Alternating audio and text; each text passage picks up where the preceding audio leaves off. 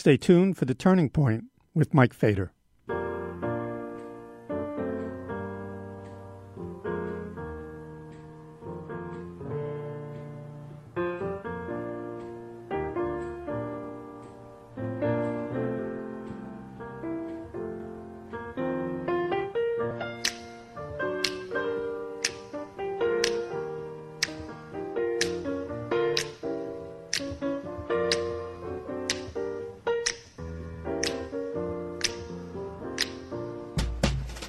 I wish I knew how it would feel to be free. I wish I could break all the chains holding me. I wish I could say all the things that I should say. Say them loud, say them clear, for the whole round world to hear. I wish I could share all the love that's in my heart. Remove all the bars that keep us apart. I wish you could know what it means to be me. Then you'd see and agree that every man should be free. I wish I could give all I'm longing to give. I wish I could live like I'm longing to live. I wish I could do all the things that I can do, though I'm way overdue. I'd be starting anew. Well, I wish I could be like a bird in the sky. How sweet it would be if by my heart I could fly. I'd soar to the sun and look down at the sea. Then I'd sing, 'cause I know, yeah. I'd sing, 'cause I know, yeah. Then I'd sing, 'cause I know how it feels. I know how it feels to be free. Yeah, yeah, I know how it feels. Yes, I know how it feels to be free. No, no, no. You know, it's not just the song. It's not just the song and the beauty of her singing. It's not just the glory of her singing. It's the whole production.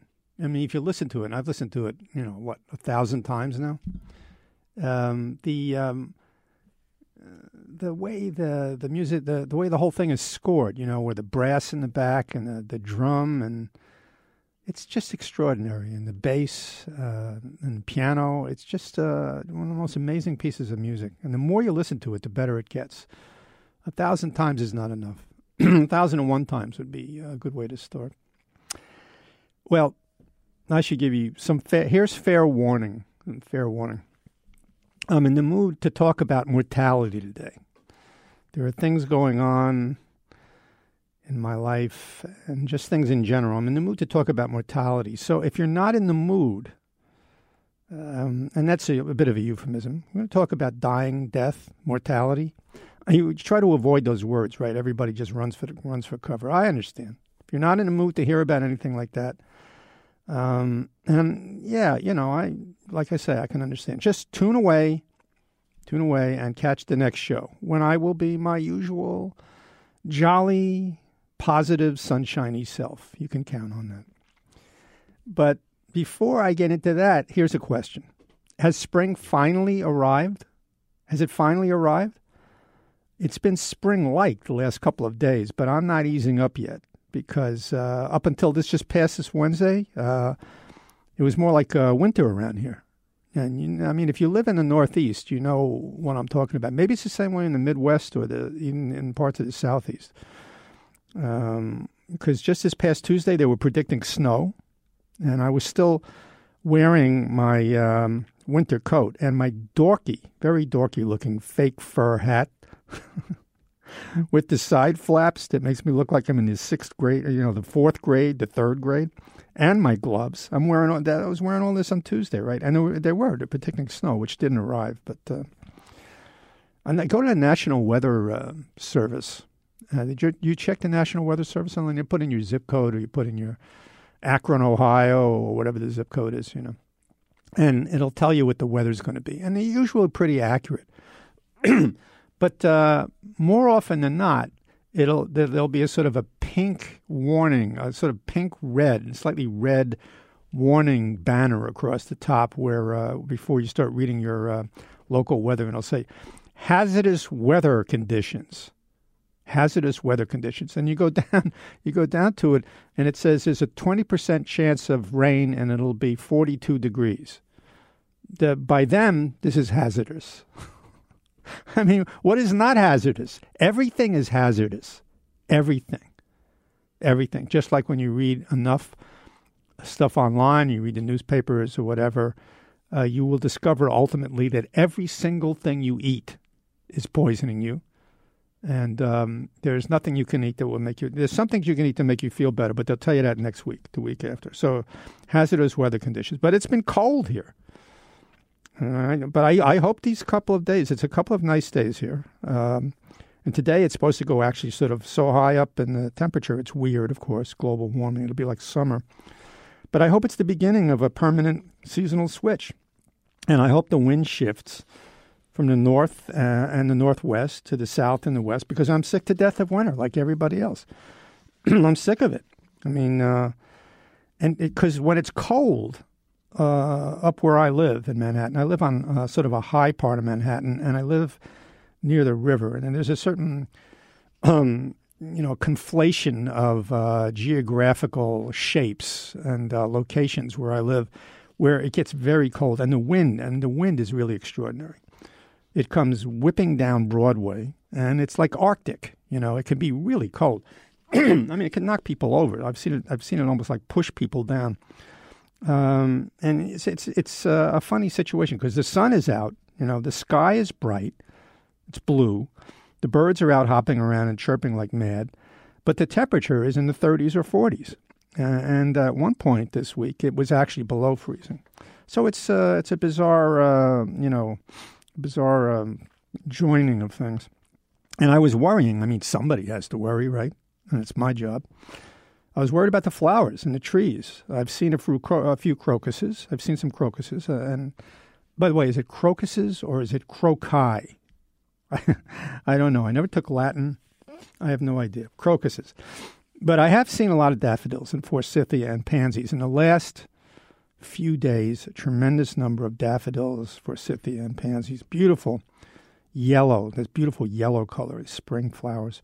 And the trees seem to be doing all right. So I guess nature doesn't need my help. That's a load off, right? I can concentrate all my helping on something else. There's this feeling when spring, there's a general feeling of rising expectations when you see days like this, when a few spring days show up. You always get it when the first signs of spring appear.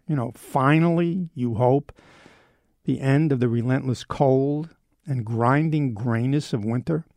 I mean, just when it feels like it will never end, you feel the warmth of the sun on your face and you hear the birds, fresh and eternal. It's every year this has been going on, right? But though the signs of spring are all around now, the winter seems to be, I have to say, it's sort of hovering. It's hovering just on the periphery. I feel like it's ready to pounce again, So you can't be absolutely settled into spring yet. So you're sort of tentative. And this tentativeness brings on a feeling of frustration. The sap, even the few pitiful ounces of sap that I have left because I'm old, the sap wants to rise. I mean, you want to take off your 400-pound suit of armor winter coat, and you want to stow the gloves and the hat, and you want to welcome the turn of the year. But it'll come when it comes. I mean, you can't rush spring. You can't rush any season. It's a fool's errand. It will come when it comes. Just like love and death, it'll come when it comes. Speaking of death and its many signs and symbols, there is one particular bird that arrives in my neighborhood right around March or April, the mourning dove, and that's spelled Mourning. It's called that presumably because of the distinctive sound it makes. I think we have a couple of, yeah.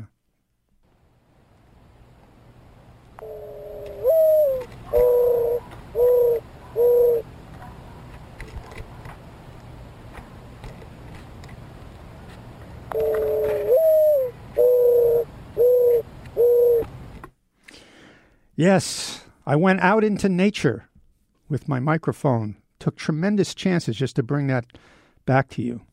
And YouTube helped, but I was out in the wild there. That's what mourning doves sound. But actually, they don't sound so high-pitched. The mourning doves who hang out outside my window have a much sort of lower, so it's more of a, ooh, ooh, ooh. And it's mournful. I mean, that's why they, presumably that's why they're called that. I mean, I checked on Wikipedia. It appears that the mourning dove occurs all over the country. There's very few birds that have such a countrywide spread. It's not just outside my apartment window on the Upper West Side. I mean, they're everywhere. If you look at the map, everywhere in the country, mourning doves, which is interesting. How they arrive outside my window is among the many wonders of nature that occur every spring. My apartment is on the 6th floor of a 16-story building. It's surrounded by other very tall buildings. So these birds have to somehow find their way back here where my apartment is, and they do. Amazing. Every spring. Every spring. I'm not sure what the lifespan of a mourning dove is. I didn't remember that from Wikipedia. Maybe the doves I'm hearing outside my window now are the same ones from last year. I mean, I can't actually recognize them. I didn't lean out and tag one of them, like it's not a nature show. Or maybe it's the babies, the little baby mourning doves who grew up. What's the word for it? Brood? Is it a brood? That would be appropriate, right? A brood of mourning doves? Anyhow, yeah, so maybe it's the babies returning to the same spot Mom and Dad came to last spring. And it's probably just something that's passed down mysteriously, from one family group of birds to the next generation. An inbred instinct, like salmon swimming up the same stream, or tortoises finding the same stretch of beach to deposit their eggs, or lobbyists knowing just which politician to bribe. It's something that just, it's something that you inherit, something that comes down in the DNA. Whatever it is, I'm glad that they, the birds, not the politicians, found their way back to where I am. I'm happy for any signs of nature to show up in the otherwise inanimate, like dead-end brick, stone, and metal compound that I live in. Sometimes when spring comes, I have to walk out, get dressed and go down to walk out to the front of the building and go outside where it's sunny. The front of my building faces south, and so it's sunny there, bright sun all day long. It's a big, wide street. And right across the street is a place sort of unusual these days where I live, where there aren't any particularly tall buildings. So the sun is basically shining all day long. So that's I live in the back now. Generally speaking, when they aren't pointing the building and drilling, which makes it sound like you're in the dentist's office forever, when they aren't doing that or dogs aren't yapping or whatever, it's very quiet. And that's the benefit of being in the back, away from everything. But what you miss is the sunshine and a view of the sky. You just don't get it. So, I have to go down. This is city life, right? Go downstairs, go out in front of the building and walk around, get some sun. Anyhow, the sound of the mourning doves. I mean, that sound is really just, have you heard mourning doves? Just an astounding, just really amazing sound because it brings out so much. It evokes so much. It has a tranquil, soothing effect. But still, after all, they're not called mourning doves for nothing, right? I mean, no matter how gentle and disarming the sound is, it's also inevitably ominous. There's an ominous, alarming sound. especially if it's a dark, overcast day. They're there every day these days. I don't know when they go away. Sometime in the middle of the summer, or sometimes it's just when they fly away somewhere else, where they're called, where they need to be. Part of the big picture that I am not clued into. But when it's a dark, overcast day, and in the back of my building, and it's sort of hanging, one of those days where you just get feeling in the air, things are just hanging there, not in a good way, and then you hear this, this cooing, this ominous cooing. It can get to you, right? It can get to you, make you start to think about things. And the sound, like I say, is so evocative. I mean, when I hear that sound, sometimes I have this image of women dressed in black with their heads bowed, standing very still next to a bedside or a grave. And since I am always afraid that the big adios is right around the corner, I'm very superstitious. The first time I hear these doves eat spring, I think, okay, that's it. Time to pack my bags, make sure all my stuff is in order, because that's it. Time to go. They know something I don't know, right? And who knows, right? Things are happening now. I look out the window there, and I look out my kitchen window, and there I see crouching for shelter. They're like right under my air conditioner. There's the dove. It's not they, it's one. Absolutely beautiful creature. Beautiful to see. Not too large, kind of round and soft, with a small dark beak and small dark eyes. But they're not beady eyes. They're kind of, even though they're small and they're black, they're sort of luminous, like black pearls. And the feathers are a combination of sort of woody tan and pearl gray. And they have small, round black markings on the feathers. They look very sweet and very gentle and peaceful. They have a resigned, somewhat melancholy look, which makes sense. As if it looks like they regret having to be a downer, like they're apologizing for having brought you bad news. It's not like they're not like some big nasty who gives a shit whatever you're, ready or not crow. Crow just barges right in on you and just does what it does. No gentleness, no subtlety to a crow. And they're not like, they're the opposite of some evil, demented-looking vulture, right?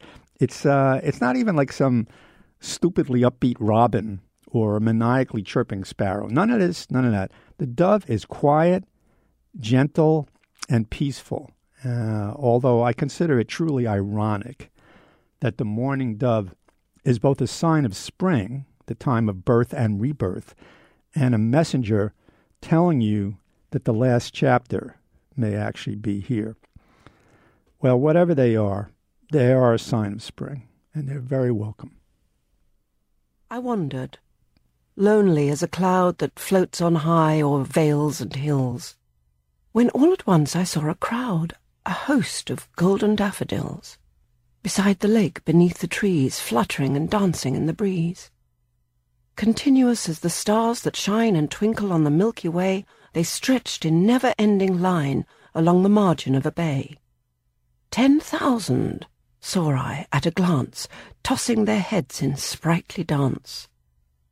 The waves beside them danced, but they outdid the sparkling waves in glee. A poet could not but be gay in such a jocund company. I gazed and gazed, but little thought what wealth the show to me had brought. For, oft when on my couch I lie, in vacant or in pensive mood, they flash upon that inward eye, which is the bliss of solitude, and then my heart with pleasure fills, and dances with the daffodils.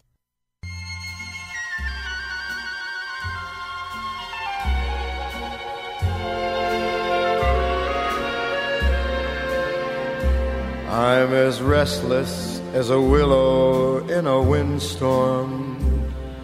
I'm as jumpy as a puppet on a string. I'd say that I had spring fever, but I know it isn't spring. I am starry-eyed and vaguely discontented, like a nightingale without a song to sing. Oh, why should I have spring fever when it isn't even spring? I keep wishing I were somewhere else, walking down a strange new street, and hearing words that I have never heard from a girl I've yet to meet. I'm as busy as a spider spinning daydreams.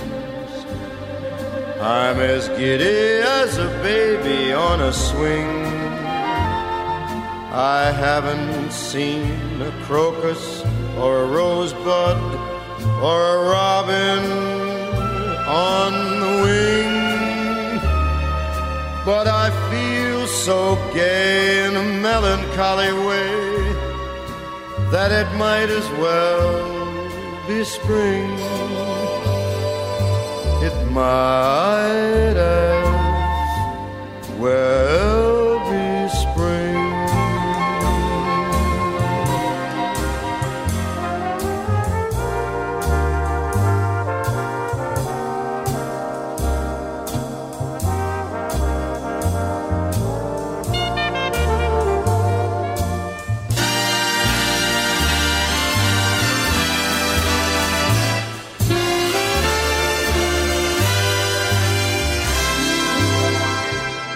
I'm as busy as a spider spinning daydreams.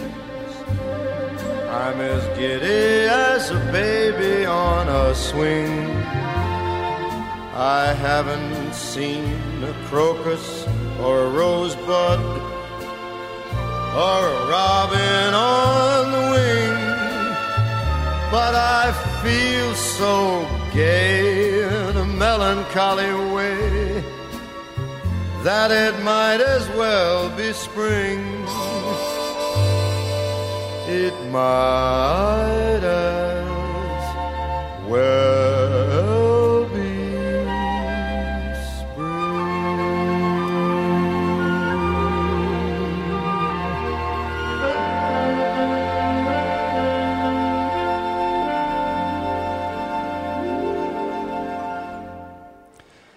Wow. Speaking of great arrangements, and what a terrific song that is.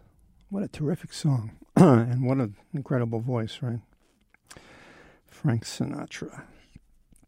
Well, speaking of the signs and symbols of mortality, mourning doves, and since I am no spring chicken, I had me an appointment with the cardiologist the other day. Yes, sir.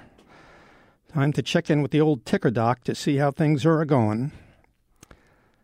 Why am I talking like this? Why am I talking in Western talk? I watch too many movies.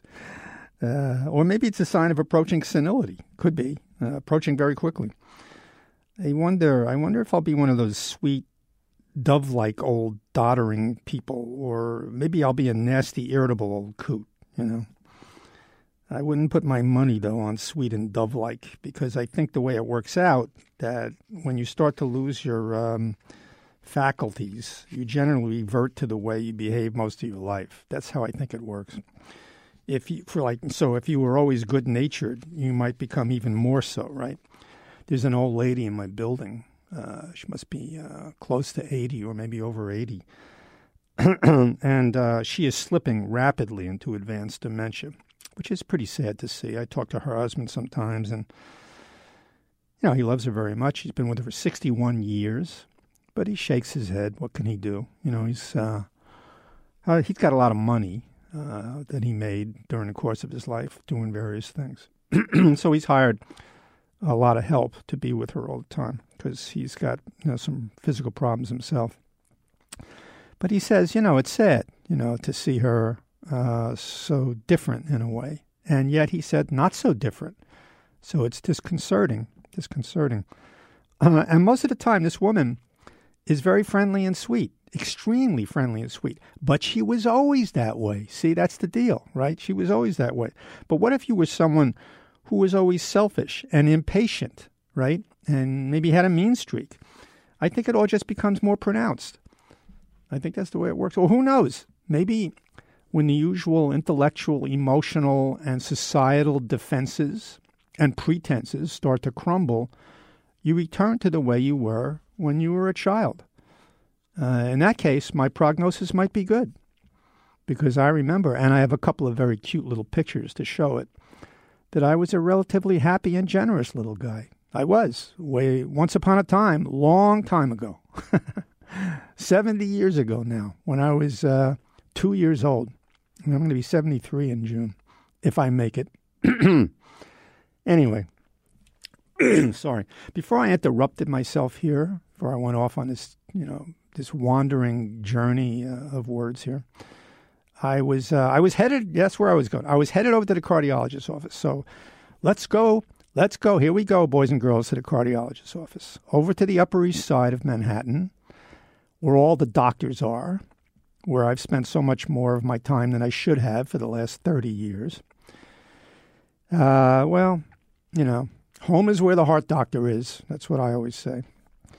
There are probably, considering the fact that 3 of the largest hospitals in New York City are within 10 blocks or so of this guy's office, there's probably 200 cardiologists right around where he is.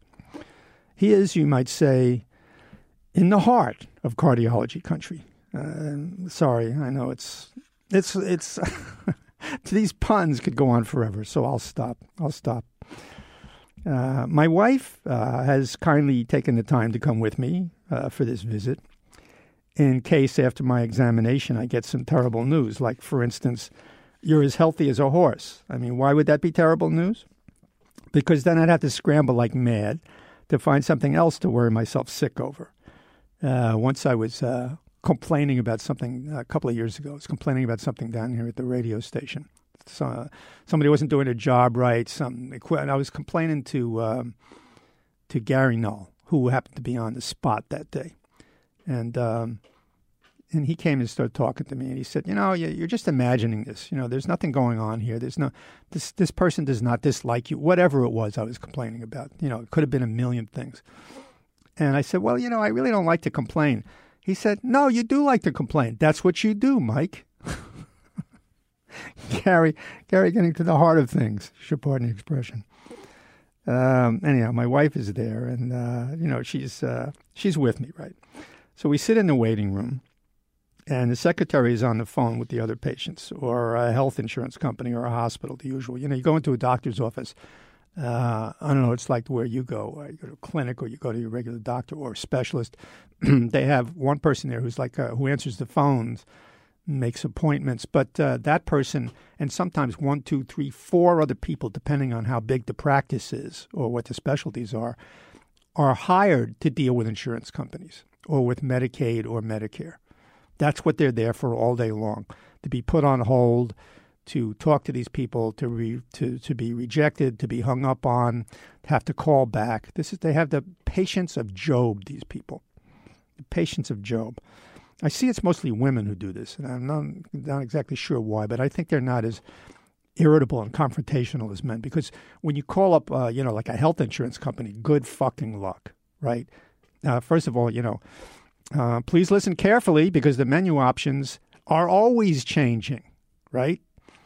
Impermanence. No menu option stays the same. That's what the Buddha said originally. Anyhow, so you have to, go with the menu, and then you listen to some stupid music, and then advertisements for whatever the doctor's office or the business, and on and on and on. And please hold on. Your call is very important to them. Your call is so important to them that they would die if you were to hang up. Please hang on. Your call is so important to them. Anyhow, so there's women there, So anyhow, the secretary is there. And she's answering the phone, and she's talking to health insurance companies. She's talking to hospitals. She's making appointments. And she's picking up the phone. People call, right? And, my wife is there because she's worried, because 4 years ago I had this aneurysm. And going to the heart doctor is not a simple visit for me. And I have certain symptoms, right? And so there I am in the cardiologist's office. And outside, and this is where it starts to get dissociated, where everything starts to divide in a very bizarre way. Not that I don't feel that way most of the time anyhow. But here I am sitting in the heart doctor's office. Who knows what might happen or what he's going to tell me. And outside, there are tens of New York, right? Thousands of people are passing by on Park Avenue in cars and trucks. Well, there's no trucks on Park Avenue, but cars and vans, they're passing by and they're walking by. They don't know I'm there. They don't know I could be under a death sentence. They don't know me. They don't even know I'm in there. This is the strange part about being in a city. I mean, people complain about small towns, I know, because everybody knows your business. Everybody knows who you are, what's happening to you. It could be maddening. People get out of there. You come to the city. The opposite happens in a place like Manhattan, where you could be dying or walking on the street and feeling insane or just have heard the worst possible news or be in need of comfort. And thousands of people will pass you by. They don't even know you're there. So this is the city, right? And I'm sitting there and it's a long wait. Everybody there's old, except for my wife, who's somewhat younger, right? And, you wait and you wait and you wait. And you know how it is if you're waiting in a specialist's office, especially if you've had some condition that's not good. And you're waiting there and you get more, and no matter how composed you make yourself be or how quiet and patient you can be, things happen in your internal ecosystem there.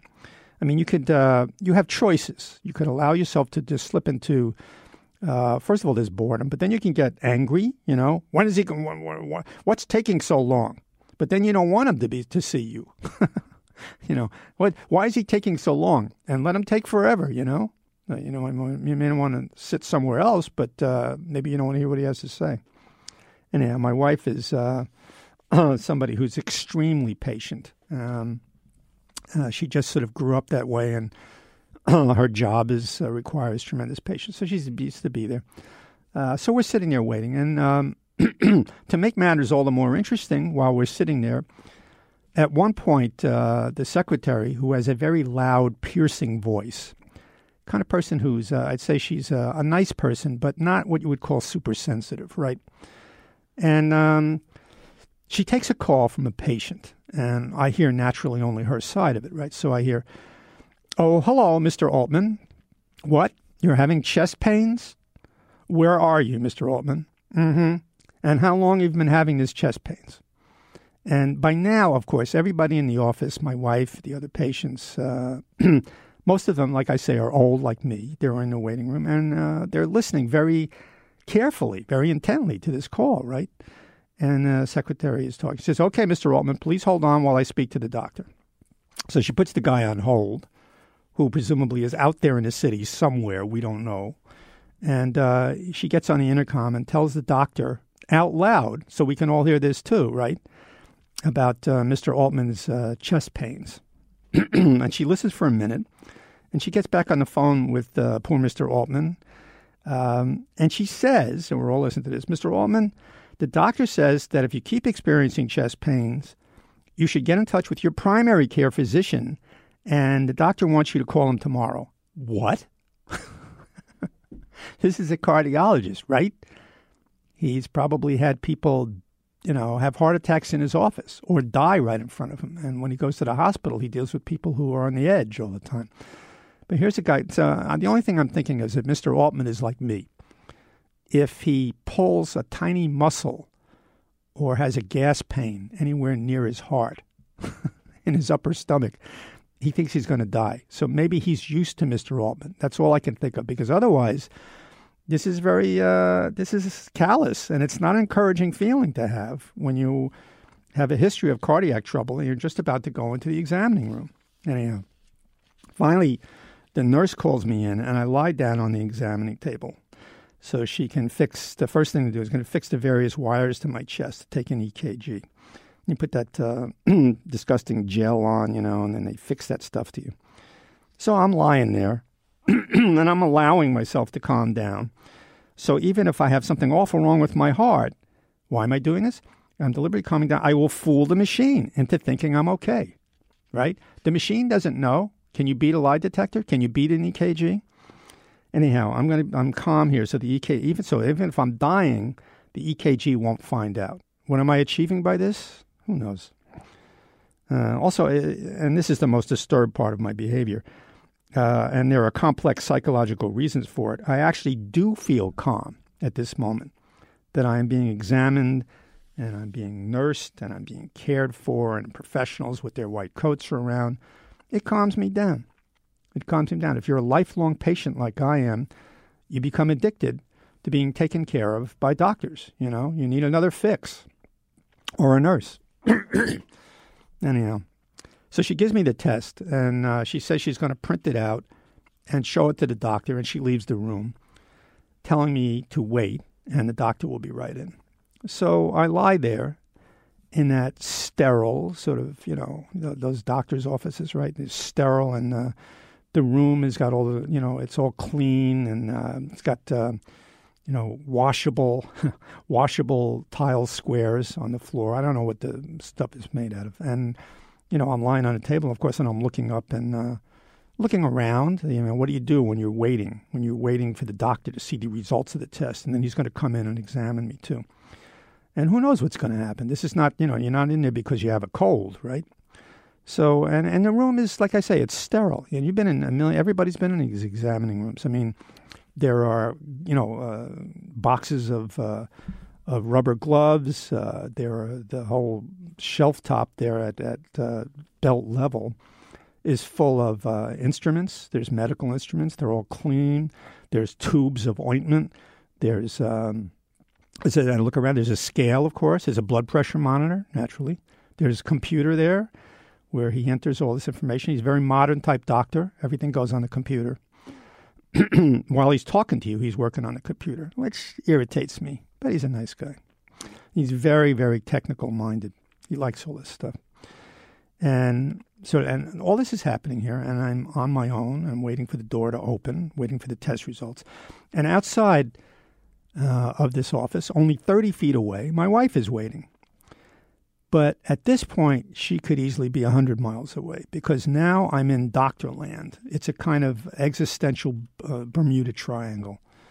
I am becalmed, and I'm separated from my regular life of everyday trials and tribulations. I'm in the theater now. I'm in the big theater. I'm in the wings, potentially waiting to go on for my final performance. And I can't be disturbed by my relationship to anybody else. The final performance is always a solo performance. I had a shrink once used to tell me, he says, I would, you know, like I'm always telling him, I'm afraid I'm going to die, or, you know, I might die. You know, it's complaining my whole life, you know, sort of half wanting it and half afraid of it.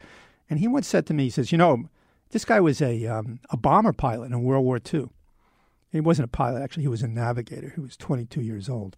But he flew dozens of missions over Germany, and you know, other planes were knocked out of the air with ACAC, with artillery, German artillery, anti-aircraft fire. And his plane got hit a couple of times.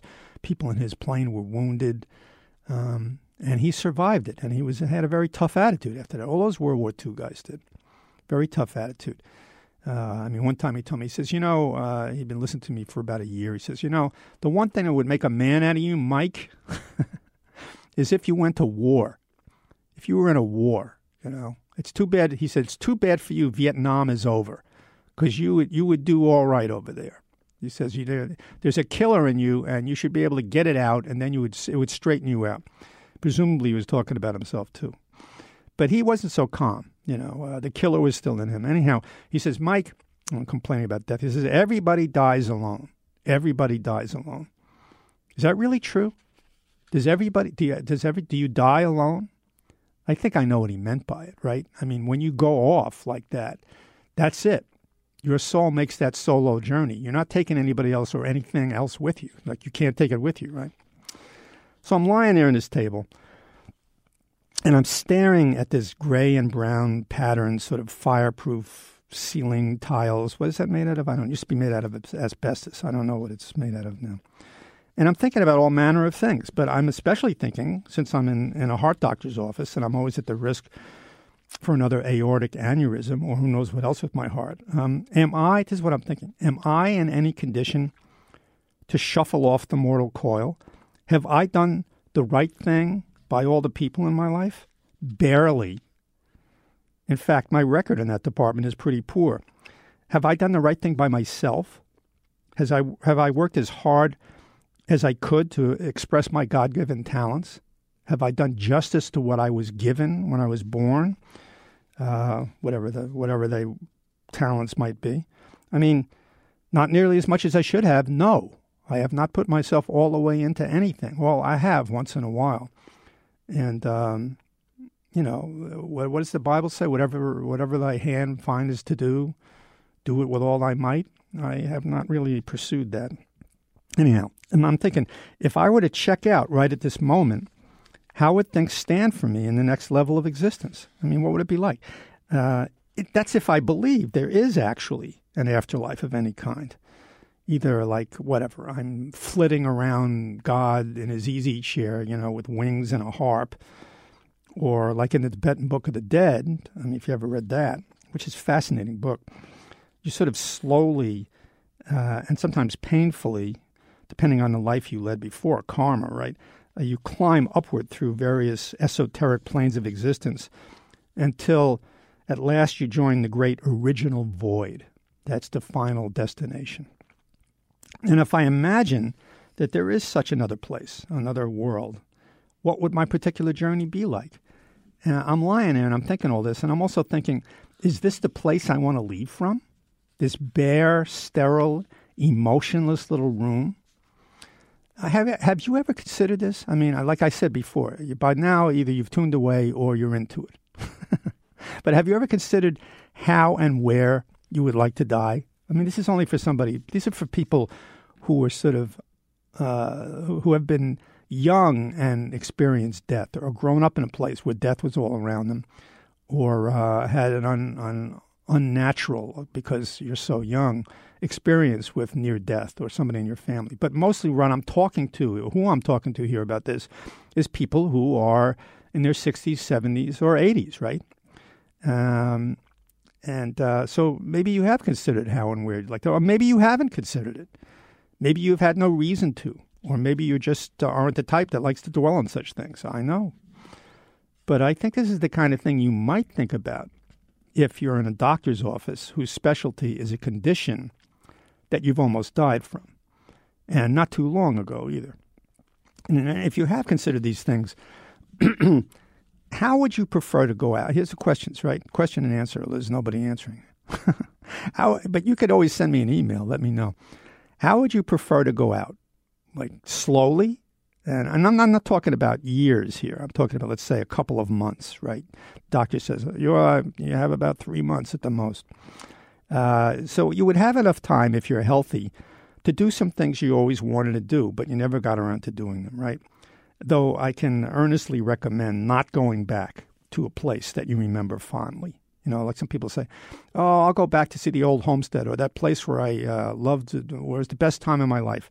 No, because you cannot go home again. I mean, that wonderful place that you remember wasn't just a physical location. It was as much your relative youth and your relative health at the time, and maybe dreams you had for your life in the future, and the people who were there, too, that you remember. But also they were in their youth. So it's a whole different kind of world. And you might go back and you might find out, which often happens, especially in a city, that everything is different. Everything's been torn down. I mean, basically, they paved paradise and put up a parking lot. And this is the way the city works. Or maybe they put up a tech center.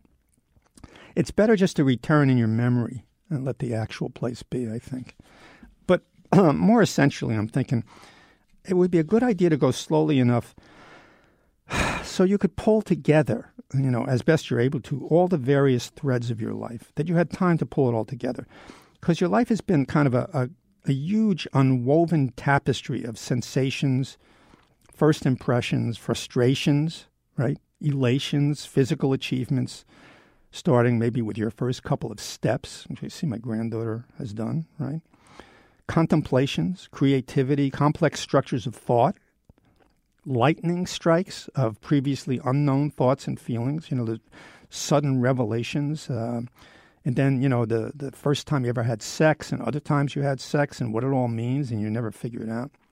And maybe the first time you fell in love and maybe the last time you fell in love, and regrets and the indescribable beauty of those occasional moments in your life where you could be anywhere, sitting on a park bench or working or just sitting there, and you have a sudden glimpse of the great, like the harmonious beauty of the universe. So, to expire slowly, hopefully not in an emotion-blurring haze of painkillers, where you don't even know what's going on, you get a final chance maybe to make a little sense of your life and say everything to people that you never said when you should have said it, right? Or maybe you'd like to go suddenly, boom, be taken unawares out of the blue. Now you see them, now you don't. They're gone.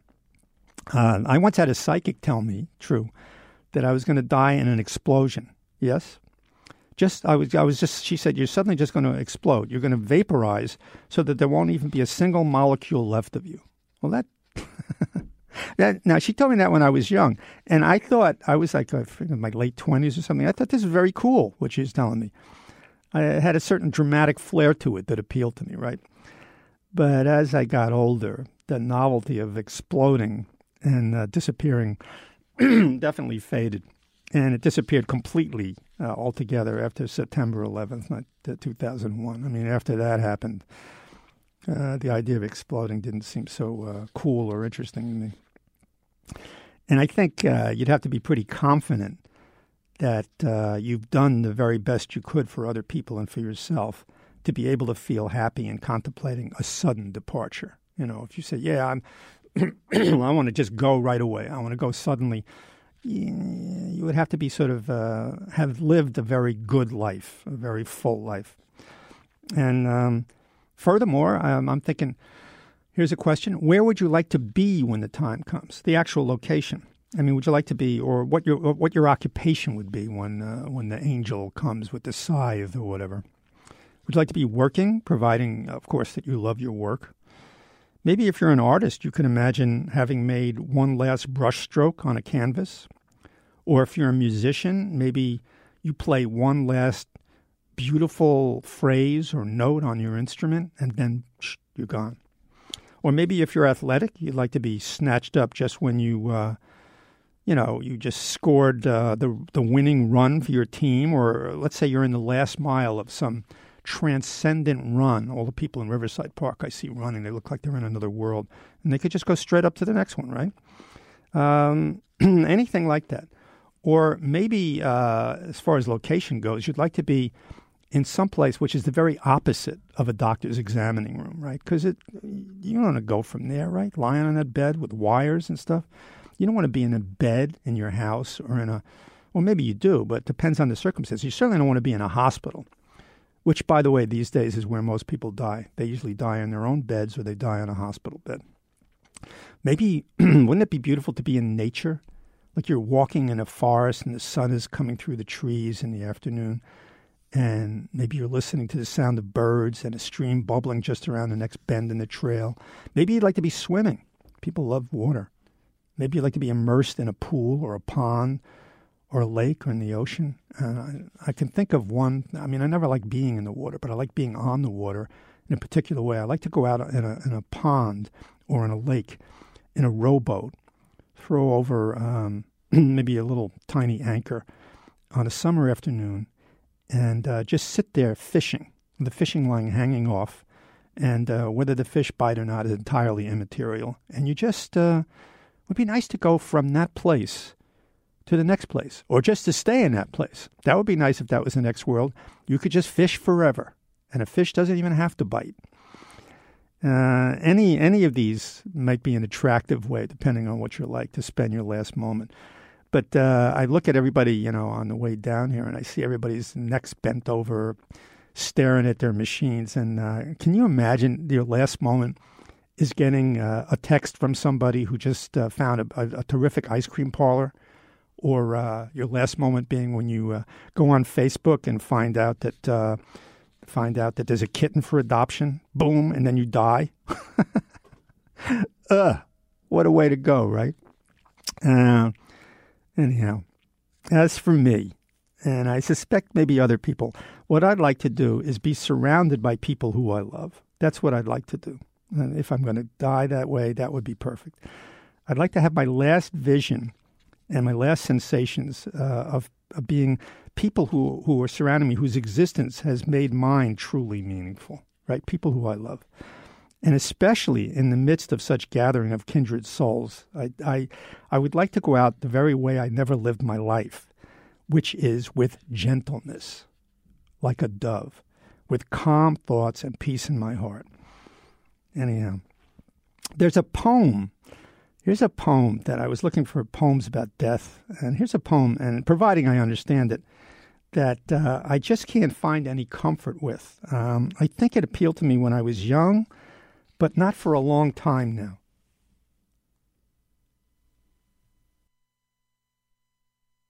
Do not go gentle into that good night. Old age should burn and rave at close of day. Rage, rage against the dying of the light. Though wise men at their end know dark is right, because their words had forked no lightning, they do not go gentle into that good night. Good men the last wave by, crying how bright their frail deeds might have danced in a green bay. Rage, rage against the dying of the light. Wild men who caught and sang the sun in flight, and learned too late they grieved it on its way, do not go gentle into that good night. Grave men near death, who see with blinding sight, blind eyes could blaze like meteors and be gay.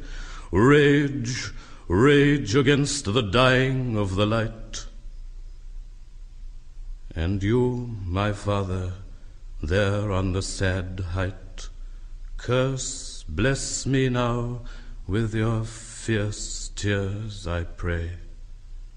Do not go gentle into that good night. Rage, rage against the dying of the light. An absolutely beautiful poem, a beautiful poem.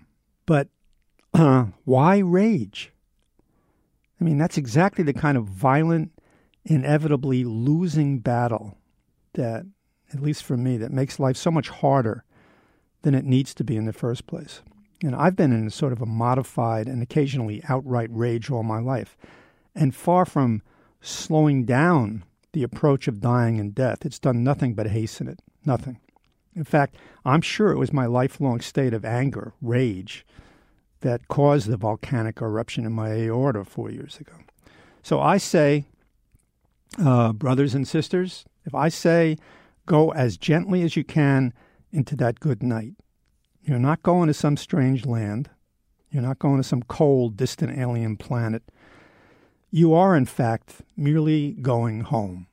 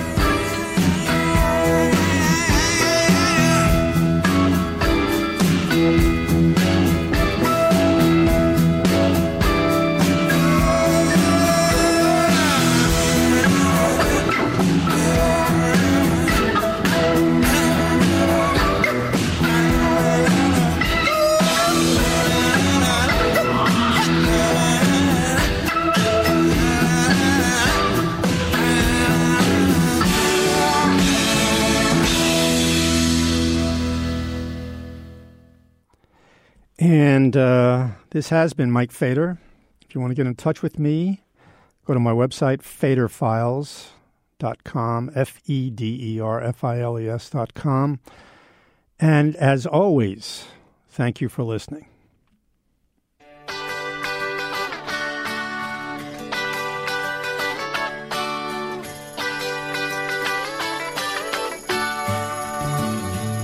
Well, it's all right, riding around in the breeze. Well, it's all right, if you live the life you please. Well, it's all right, doing the best you can. Well, it's all right, as long as you lend a hand. You can sit around and wait for the phone to ring, waiting for someone to tell you everything.